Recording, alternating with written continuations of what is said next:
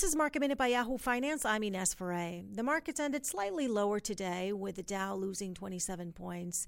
The S&P lost 3 points and NASDAQ lost 5 points. Netflix was slightly under pressure today after Needham downgraded the stock to underperform, predicting that it could lose some 4 million subscribers from its premium tier in 2020 in the U.S. because of rising streaming competition. And AutoZone hit an all-time high today after beating on the top and the bottom line for its latest quarter.